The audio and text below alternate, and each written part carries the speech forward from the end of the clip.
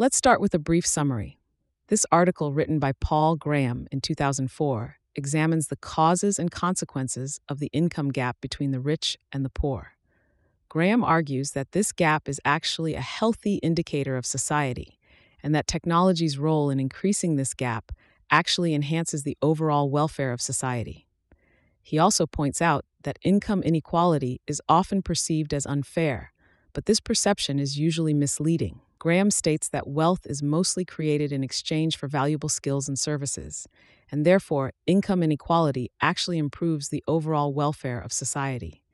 Before we dive in, I want to share a quick note about how this podcast is created. As you've probably noticed, this podcast isn't voiced by a human, but by artificial intelligence. I'm obligated to inform you of this beforehand due to the rules of AI services. This podcast is made possible by our sponsor, Wope.com, an AI startup that combines content marketing with artificial intelligence to significantly boost traffic and revenue of your startups. For all the latest content, be sure to follow me at x.com/yigitkonor. Now let's turn our attention back to the essay, The Income Disparity Between the Rich and Poor, an examination of technology's influence and its potential indicator of societal health. Original title, Mind the Gap. Date, May 2004. When people care enough about something to do it well, those who do it best tend to be far better than everyone else. There's a huge gap between Leonardo and second-rate contemporaries like Borgognone. You see the same gap between Raymond Chandler and the average writer of detective novels. A top-ranked professional chess player could play 10,000 games against an ordinary club player without losing once. Like chess or painting or writing novels, making money is a very specialized skill. But for some reason, we treat this skill differently. No one complains when a few people surpass all the rest at playing chess or writing novels. But when a few people make more money than the rest, we get editorials saying this is wrong. Why? The pattern of variation seems no different than for any other skill. What causes people to react so strongly when the skill is making money? I think there are 3 reasons we treat making money as different. The misleading model of wealth we learn as children, the disreputable way in which, till recently, most fortunes were accumulated, and the worry that great variations in income are somehow bad for society. As far as I can tell, the first is mistaken, the second outdated, and the third empirically false. Could it be that in a modern democracy, variation in income is actually a sign of health? The daddy model of wealth? When I was 5, I thought electricity was created by electric sockets. I didn't realize there were power plants out there generating it. Likewise, it doesn't occur to most kids that wealth is something that has to be generated. It seems to be something that flows from parents. Because of the circumstances in which they encounter it, children tend to misunderstand wealth. They confuse it with money. They think that there is a fixed amount of it, and they think of it as something that's distributed by authorities, and so should be distributed equally, rather than something that has to be created and might be created unequally. In fact, wealth is not money. Money is just a convenient way of trading one form of wealth for another. Wealth is the underlying stuff, the goods and services we buy. When you travel to a rich or poor country, you don't have to look at people's bank accounts to tell which kind you're in. You can see wealth in buildings and streets, in the clothes and the health of the people. Where does wealth come from? People make it. This was easier to grasp when most people lived on farms and made many of the things they wanted with their own hands. Then you could see in the house, the herds, and the granary the wealth that each family created. It was obvious then, too, that the wealth of the world was not a fixed quantity that had to be shared out like slices of a pie. If you wanted more wealth, you could make it. This is just as true today, though few of us create wealth directly for ourselves, except for a few vestigial domestic tasks. Mostly we create wealth for other people in exchange for money, which we then trade for the forms of wealth we want. Because kids are unable to create wealth, whatever they have has to be given to them. And when wealth is something you're given, then of course it seems that it should be distributed equally. As in most families it is. The kids see to that. Unfair. They cry when one sibling gets more than another. In the real world, you can't keep living off your parents. If you want something, you either have to make it or do something of equivalent value for someone else in order to get them to give you enough money to buy it. In the real world, wealth is, except for a few specialists like thieves and speculators, something you have to create, not something that's distributed by daddy. And since the ability and desire to create it vary from person to person, it's not made equally. You get paid by doing or making something people want, and those who make more money are often simply better at doing what people want. Top actors make a lot more money than B-list actors. The B-list actors might be almost as charismatic, but when people go to the theater and look at the list of movies playing, they want that extra oomph that the big stars have. Doing what people want is not the only way to get money, of course. You could also rob banks, or solicit bribes, or establish a monopoly. Such tricks account for some variation in wealth and indeed for some of the biggest individual fortunes, but they are not the root cause of variation in income. The root cause of variation in income, as Occam's razor implies, is the same as the root cause of variation in every other human skill. In the United States, the CEO of a large public company makes about 100 times as much as the average person. Basketball players make about 128 times as much, and baseball players 72 times as much. Editorials quote this kind of statistic with horror, but I have no trouble imagining that one person could be 100 times as productive as another. In ancient Rome, the price of slaves varied by a factor of 50 depending on their skills. And that's without considering motivation or the extra leverage and productivity that you can get from modern technology.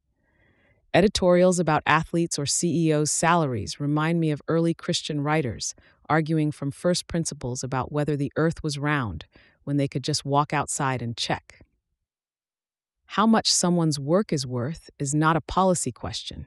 It's something the market already determines. Are they really worth 100 of us? Editorialists ask. Depends on what you mean by worth. If you mean worth in the sense of what people will pay for their skills, the answer is yes, apparently. A few CEOs' incomes reflect some kind of wrongdoing. But are there not others whose incomes really do reflect the wealth they generate? Steve Jobs saved a company that was in a terminal decline, and not merely in the way a turnaround specialist does, by cutting costs. He had to decide what Apple's next product should be. Few others could have done it. And regardless of the case with CEOs, it's hard to see how anyone could argue that the salaries of professional basketball players don't reflect supply and demand. It may seem unlikely in principle that one individual could really generate so much more wealth than another. The key to this mystery is to revisit that question. Are they really worth 100 of us? Would a basketball team trade one of their players for 100 random people?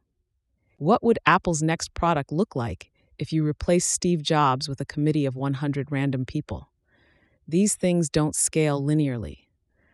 Perhaps the CEO or the professional athlete has only 10 times, whatever that means, the skill and determination of an ordinary person, but it makes all the difference that it's concentrated in one individual. When we say that one kind of work is overpaid and another underpaid, what are we really saying? In a free market, prices are determined by what buyers want. People like baseball more than poetry, so baseball players make more than poets. To say that a certain kind of work is underpaid is thus identical with saying that people want the wrong things. Well, of course, people want the wrong things. It seems odd to be surprised by that. And it seems even odder to say that it's unjust that certain kinds of work are underpaid. Then you're saying that it's unjust that people want the wrong things. It's lamentable that people prefer reality TV and corn dogs to Shakespeare and steamed vegetables. But unjust? That seems like saying that blue is heavy or that up is circular. The appearance of the word unjust here is the unmistakable spectral signature of the daddy model. Why else would this idea occur in this odd context? Whereas if the speaker were still operating on the daddy model and saw wealth as something that flowed from a common source and had to be shared out, rather than something generated by doing what other people wanted, this is exactly what you'd get on noticing that some people made much more than others. When we talk about unequal distribution of income, we should also ask, where does that income come from? Who made the wealth it represents? Because to the extent that income varies simply according to how much wealth people create, the distribution may be unequal, but it's hardly unjust. Stealing it. The second reason we tend to find great disparities of wealth alarming is that for most of human history, the usual way to accumulate a fortune was to steal it. In pastoral societies, by cattle raiding; in agricultural societies, by appropriating others' estates in times of war, and taxing them in times of peace. In conflicts, those on the winning side would receive the estates confiscated from the losers. In England, in the 1060s, when William the Conqueror distributed the estates of the defeated Anglo-Saxon nobles to his followers, the conflict was military. By the 1530s, when Henry VIII distributed the estates of the monasteries to his followers, it was mostly political. But the principle was the same. Indeed, the same principle is at work now in Zimbabwe. In more organized societies, like China, the ruler and his officials use taxation instead of confiscation. But here, too, we see the same principle. The way to get rich was not to create wealth, but to serve a ruler powerful enough to appropriate it. This started to change in Europe with the rise of the middle class. Now we think of the middle class as people who are neither rich nor poor, but originally they were a distinct group. In a feudal society, there are just two classes, a warrior aristocracy and the serfs who work their estates. The middle class were a new third group who lived in towns and supported themselves by manufacturing and trade. Starting in the 10th and 11th centuries, petty nobles and former serfs banded together in towns that gradually became powerful enough to ignore the local feudal lords. Like serfs, the middle class made a living largely by creating wealth. In port cities like Genoa and Pisa, they also engaged in piracy. But unlike serfs, they had an incentive to create a lot of it. Any wealth a serf created belonged to his master. There was not much point in making more than you could hide, whereas the independence of the townsmen allowed them to keep whatever wealth they created. Once it became possible to get rich by creating wealth, society as a whole started to get richer very rapidly. Nearly everything we have was created by the middle class. Indeed, the other two classes have effectively disappeared in industrial societies, and their names been given to either end of the middle class. In the original sense of the word, Bill Gates is middle class. But it was not till the Industrial Revolution that wealth creation definitively replaced corruption as the best way to get rich. In England, at least, corruption only became unfashionable, and in fact only started to be called corruption when there started to be other, faster ways to get rich. 17th century England was much like the Third World today, in that government office was a recognized route to wealth. The great fortunes of that time still derived more from what we would now call corruption than from commerce. By the 19th century, that had changed. There continued to be bribes, as there still are everywhere, but politics had by then been left to men who were driven more by vanity than greed. Technology had made it possible to create wealth faster than you could steal it. The prototypical rich man of the 19th century was not a courtier but an industrialist. With the rise of the middle class, wealth stopped being a zero-sum game. Jobs and Wozniak didn't have to make us poor to make themselves rich. Quite the opposite. They created things that made our lives materially richer. They had to, or we wouldn't have paid for them. But since for most of the world's history, the main route to wealth was to steal it, we tend to be suspicious of rich people. Idealistic undergraduates find their unconsciously preserved child's model of wealth confirmed by eminent writers of the past. It is a case of the mistaken meeting the outdated. Behind every great fortune, there is a crime, Balzac wrote. Except he didn't. What he actually said was that a great fortune with no apparent cause was probably due to a crime well enough executed that it had been forgotten. If we were talking about Europe in 1000, or most of the Third World today, the standard misquotation would be spot on. But Balzac lived in 19th century France, where the Industrial Revolution was well advanced. He knew you could make a fortune without stealing it. After all, he did himself as a popular novelist. Only a few countries, by no coincidence, the richest ones, have reached this stage. In most, corruption still has the upper hand. In most, the fastest way to get wealth is by stealing it. And so when we see increasing differences in income in a rich country, there is a tendency to worry that it's sliding back toward becoming another Venezuela. I think the opposite is happening. I think you're seeing a country a full step ahead of Venezuela. The lever of technology. Will technology increase the gap between rich and poor? It will certainly increase the gap between the productive and the unproductive. That's the whole point of technology. With a tractor, an energetic farmer could plow 6 times as much land in a day as he could with a team of horses, but only if he mastered a new kind of farming. I've seen the lever of technology grow visibly in my own time.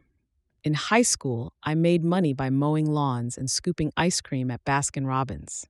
This was the only kind of work available at the time. Now, high school kids could write software or design websites, but only some of them will. The rest will still be scooping ice cream. I remember very vividly when in 1985, improved technology made it possible for me to buy a computer of my own. Within months, I was using it to make money as a freelance programmer. A few years before, I couldn't have done this. A few years before, there was no such thing as a freelance programmer. But Apple created wealth in the form of powerful, inexpensive computers, and programmers immediately set to work using it to create more. As this example suggests, the rate at which technology increases our productive capacity is probably exponential rather than linear. So we should expect to see ever-increasing variation in individual productivity as time goes on. Will that increase the gap between rich and the poor? Depends which gap you mean. Technology should increase the gap in income, but it seems to decrease other gaps. 100 years ago, the rich led a different kind of life from ordinary people. They lived in houses full of servants, wore elaborately uncomfortable clothes, and traveled about in carriages drawn by teams of horses, which themselves required their own houses and servants. Now, thanks to technology, the rich live more like the average person. Cars are a good example of why. It's possible to buy expensive handmade cars that cost hundreds of thousands of dollars, but there is not much point. Companies make more money by building a large number of ordinary cars than a small number of expensive ones. So a company making a mass-produced car can afford to spend a lot more on its design. If you buy a custom-made car, something will always be breaking. The only point of buying one now is to advertise that you can. Or consider watches. 50 years ago, by spending a lot of money on a watch, you could get better performance. When watches had mechanical movements, expensive watches kept better time. Not anymore. Since the invention of the quartz movement, an ordinary Timex is more accurate than a Patek Philippe costing hundreds of thousands of dollars. Indeed, as with expensive cars, if you're determined to spend a lot of money on a watch, you have to put up with some inconvenience to do it. As well as keeping worse time, mechanical watches have to be wound. The only thing technology can't cheapen is brand, which is precisely why we hear ever more about it. Brand is the residue left as the substantive differences between rich and poor evaporate. But what label you have on your stuff is a much smaller matter than having it versus not having it. In 1900, if you kept a carriage, no one asked what year or brand it was. If you had one, you were rich. And if you weren't rich, you took the omnibus or walked. Now, even the poorest Americans drive cars. And it is only because we're so well trained by advertising that we can even recognize the especially expensive ones. The same pattern has played out in industry after industry. If there is enough demand for something, technology will make it cheap enough to sell in large volumes, and the mass-produced versions will be, if not better, at least more convenient. And there is nothing the rich like more than convenience.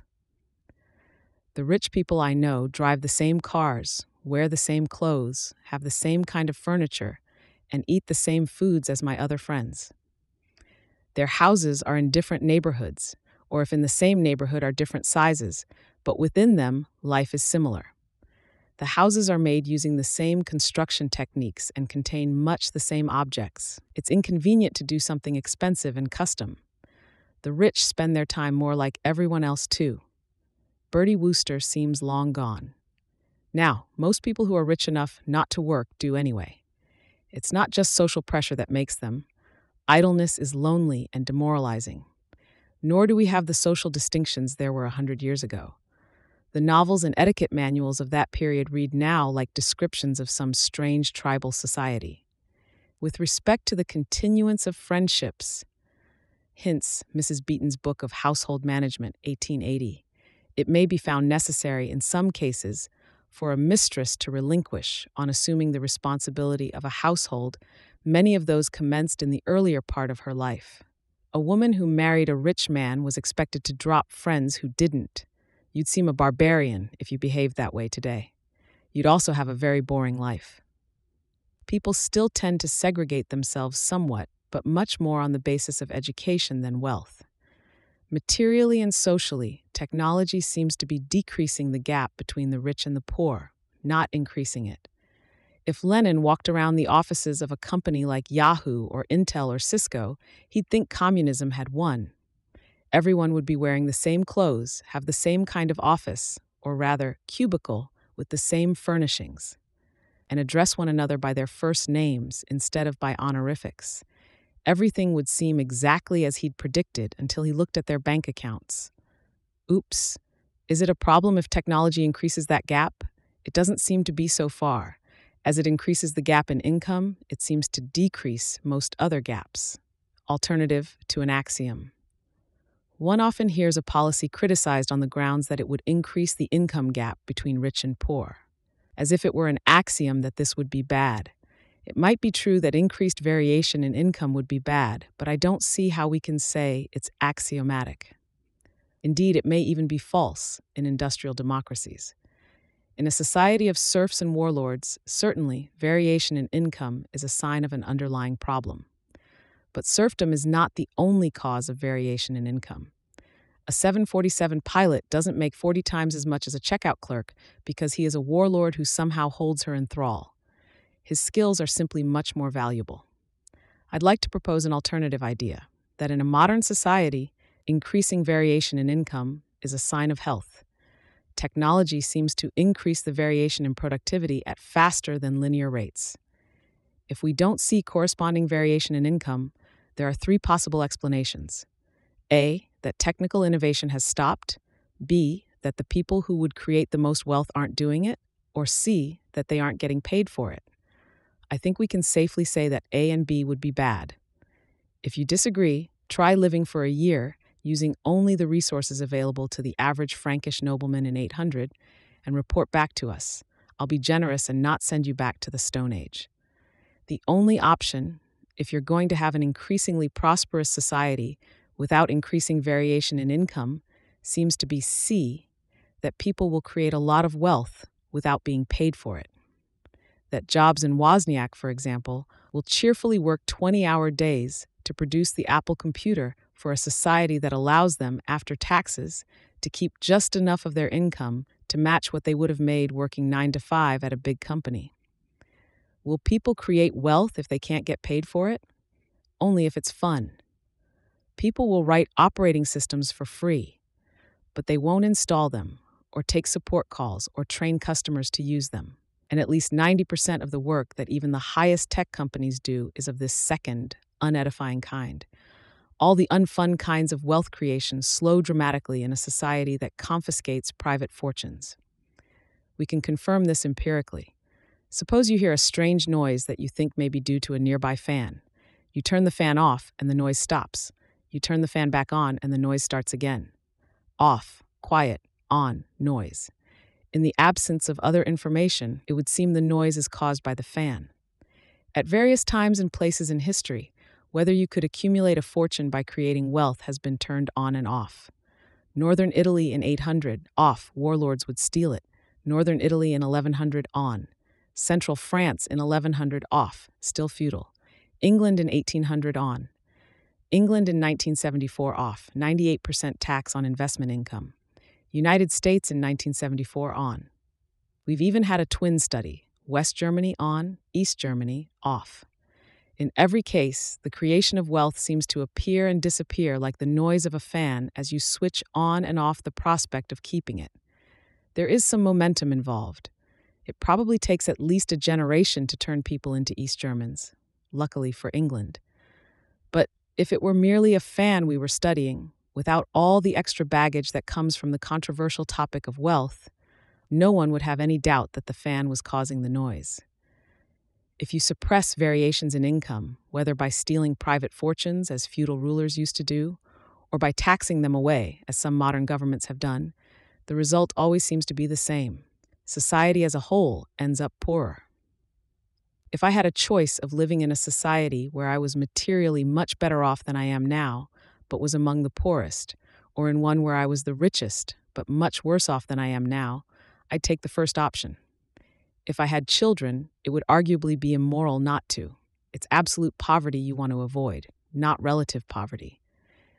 If, as the evidence so far implies, you have to have one or the other in your society, take relative poverty. You need rich people in your society, not so much because in spending their money they create jobs, but because of what they have to do to get rich. I'm not talking about the trickle-down effect here. I'm not saying that if you let Henry Ford get rich, he'll hire you as a waiter at his next party. I'm saying that he'll make you a tractor to replace your horse. ### Notes. Part of the reason this subject is so contentious is that some of those most vocal on the subject of wealth, university students, heirs, professors, politicians, and journalists, have the least experience creating it. This phenomenon will be familiar to anyone who has overheard conversations about sports in a bar. Students are mostly still on the parental dole and have not stopped to think about where that money comes from. Heirs will be on the parental dole for life. Professors and politicians live within socialist eddies of the economy, at one remove from the creation of wealth, and are paid a flat rate regardless of how hard they work. And journalists, as part of their professional code, segregate themselves from the revenue-collecting half of the businesses they work for, the ad sales department. Many of these people never come face to face with the fact that the money they receive represents wealth. Wealth that, except in the case of journalists, someone else created earlier. They live in a world in which income is doled out by a central authority according to some abstract notion of fairness, or randomly in the case of heirs, rather than given by other people in return for something they wanted. So it may seem to them unfair that things don't work the same in the rest of the economy. Some professors do create a great deal of wealth for society, but the money they're paid isn't a quid pro quo. It's more in the nature of an investment. When one reads about the origins of the Fabian Society, it sounds like something cooked up by the high-minded Edwardian child heroes of Edith Nesbit's The Would-Be-Goods. According to a study by the Corporate Library, the median total compensation, including salary, bonus, stock grants, and the exercise of stock options, of S&P 500 CEOs in 2002 was $3.65 million. According to Sports Illustrated, the average NBA player's salary during the 2002-03 season was $4.54 million, and the average Major League Baseball player's salary at the start of the 2003 season was $2.56 million. According to the Bureau of Labor Statistics, the mean annual wage in the U.S. in 2002 was $35,560. 4. In the early empire, the price of an ordinary adult slave seems to have been about 2,000 sesterti, e.g. Horace, Sat. 743. A servant girl cost 600, Marshall Vi 66, while Columella, Rye 3.8, says that a skilled vine dresser was worth 8,000. A doctor, P. Decimus Eros Merula, paid 50,000 sesterti for his freedom, Dessau, inscription is 7-8-12. Seneca, Ep. Sweben 7, reports that one Calvisius Sabinus paid 100,000 sesterti apiece for slaves learned in the Greek classics. Pliny, Hist. Nat. 739, says that the highest price paid for a slave up to his time was 700,000 sesterti for the linguist and presumably teacher, Daphnis, but that this had since been exceeded by actors buying their own freedom. Classical Athens saw a similar variation in prices. An ordinary laborer was worth about 125 to 150 drachmae. Xenophon, Mem. Acida 5, mentions prices ranging from 50 to 6,000 drachmae for the manager of a silver mine. For more on the economics of ancient slavery, C. Jones, AHM, Slavery in the Ancient World. Economic History Review, 29, 1956, un-85 to 199. Reprinted in Finley, M.I. ed., Slavery in Classical Antiquity, Heifer, 1964. Eratosthenes, 276 to 195 BC, used shadow lengths in different cities to estimate the Earth's circumference. He was off by only about 2%, and windows, respectively. One of the biggest divergences between the daddy model and reality is the valuation of hard work. In the daddy model, hard work is in itself deserving. In reality, wealth is measured by what one delivers, not how much effort it costs. If I paint someone's house, the owner shouldn't pay me extra for doing it with a toothbrush. It will seem to someone still implicitly operating on the daddy model that it is unfair when someone works hard and doesn't get paid much. To help clarify the matter, get rid of everyone else and put our worker on a desert island, hunting and gathering fruit. If he's bad at it, he'll work very hard and not end up with much food. Is this unfair? Who is being unfair to him? Part of the reason for the tenacity of the daddy model may be the dual meaning of distribution.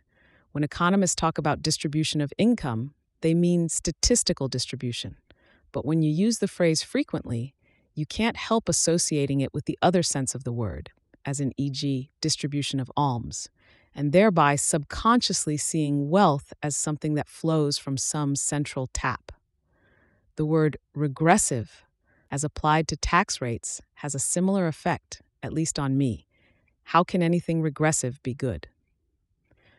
From the beginning of the reign, Thomas Lord Roos was an assiduous courtier of the young Henry VIII and was soon to reap the rewards.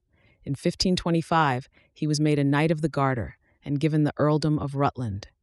In the 30s, his support of the breach with Rome, his zeal in crushing the Pilgrimage of Grace, and his readiness to vote the death penalty in the succession of spectacular treason trials that punctuated Henry's erratic matrimonial progress made him an obvious candidate for grants of monastic property. Stone, Lawrence, Family and Fortune, Studies in Aristocratic Finance in the 16th and 17th Centuries, Oxford University Press, 1973 p. 166. 10. There is archaeological evidence for large settlements earlier, but it's hard to say what was happening in them. Hodges, Richard and David Whitehouse, Mohammed Charlemagne and the Origins of Europe, Cornell University Press, 1983. 11. William Cecil and his son Robert were each in turn the most powerful minister of the crown, and both used their position to amass fortunes among the largest of their times. Robert, in particular, took bribery to the point of treason. As Secretary of State and the leading advisor to King James on foreign policy, he was a special recipient of favor, being offered large bribes by the Dutch not to make peace with Spain, and large bribes by Spain to make peace. Stone, O.P. Sitt, p. 17. Though Balzac made a lot of money from writing, he was notoriously improvident and was troubled by debts all his life. A Timex will gain or lose about 0.5 seconds per day. The most accurate mechanical watch, the Patek Philippe 10-day tourbillon, is rated at -1.5 to +2 seconds. Its retail price is about $220,000. If asked to choose which was more expensive, a well-preserved 1989 Lincoln Town Car 10-passenger limousine, $5,000, or a 2004 Mercedes S600 sedan, $122,000, the average Edwardian might well guess wrong. To say anything meaningful about income trends, you have to talk about real income, or income as measured in what it can buy. But the usual way of calculating real income ignores much of the growth in wealth over time, because it depends on a consumer price index created by bolting end-to-end a series of numbers that are only locally accurate and that don't include the prices of new inventions until they become so common that their prices stabilize. So while we might think it was very much better to live in a world with antibiotics or air travel or an electric power grid than without, real income statistics calculated in the usual way will prove to us that we are only slightly richer for having these things. Another approach would be to ask, if you were going back to the year X in a time machine, how much would you have to spend on trade goods to make your fortune? For example, if you were going back to 1970, it would certainly be less than $500, because the processing power you can get for $500 today would have been worth at least $150 million in 1970. The function goes asymptotic fairly quickly, because for times over 100 years or so, you could get all you needed in present-day trash. In 1800, an empty plastic drink bottle with a screw top would have seemed a miracle of workmanship. Some will say this amounts to the same thing, because the rich have better opportunities for education. That's a valid point. It is still possible, to a degree, to buy your kids' way into top colleges by sending them to private schools that in effect hack the college admissions process. According to a 2002 report by the National Center for Education Statistics, about 1.7% of American kids attend private, non-sectarian schools. At Princeton, 36% of the class of 2007 came from such schools. Interestingly, the number at Harvard is significantly lower, about 28%. Obviously, this is a huge loophole. It does at least seem to be closing, not widening. Perhaps the designers of admissions processes should take a lesson from the example of computer security, and instead of just assuming that their system can't be hacked, measure the degree to which it is.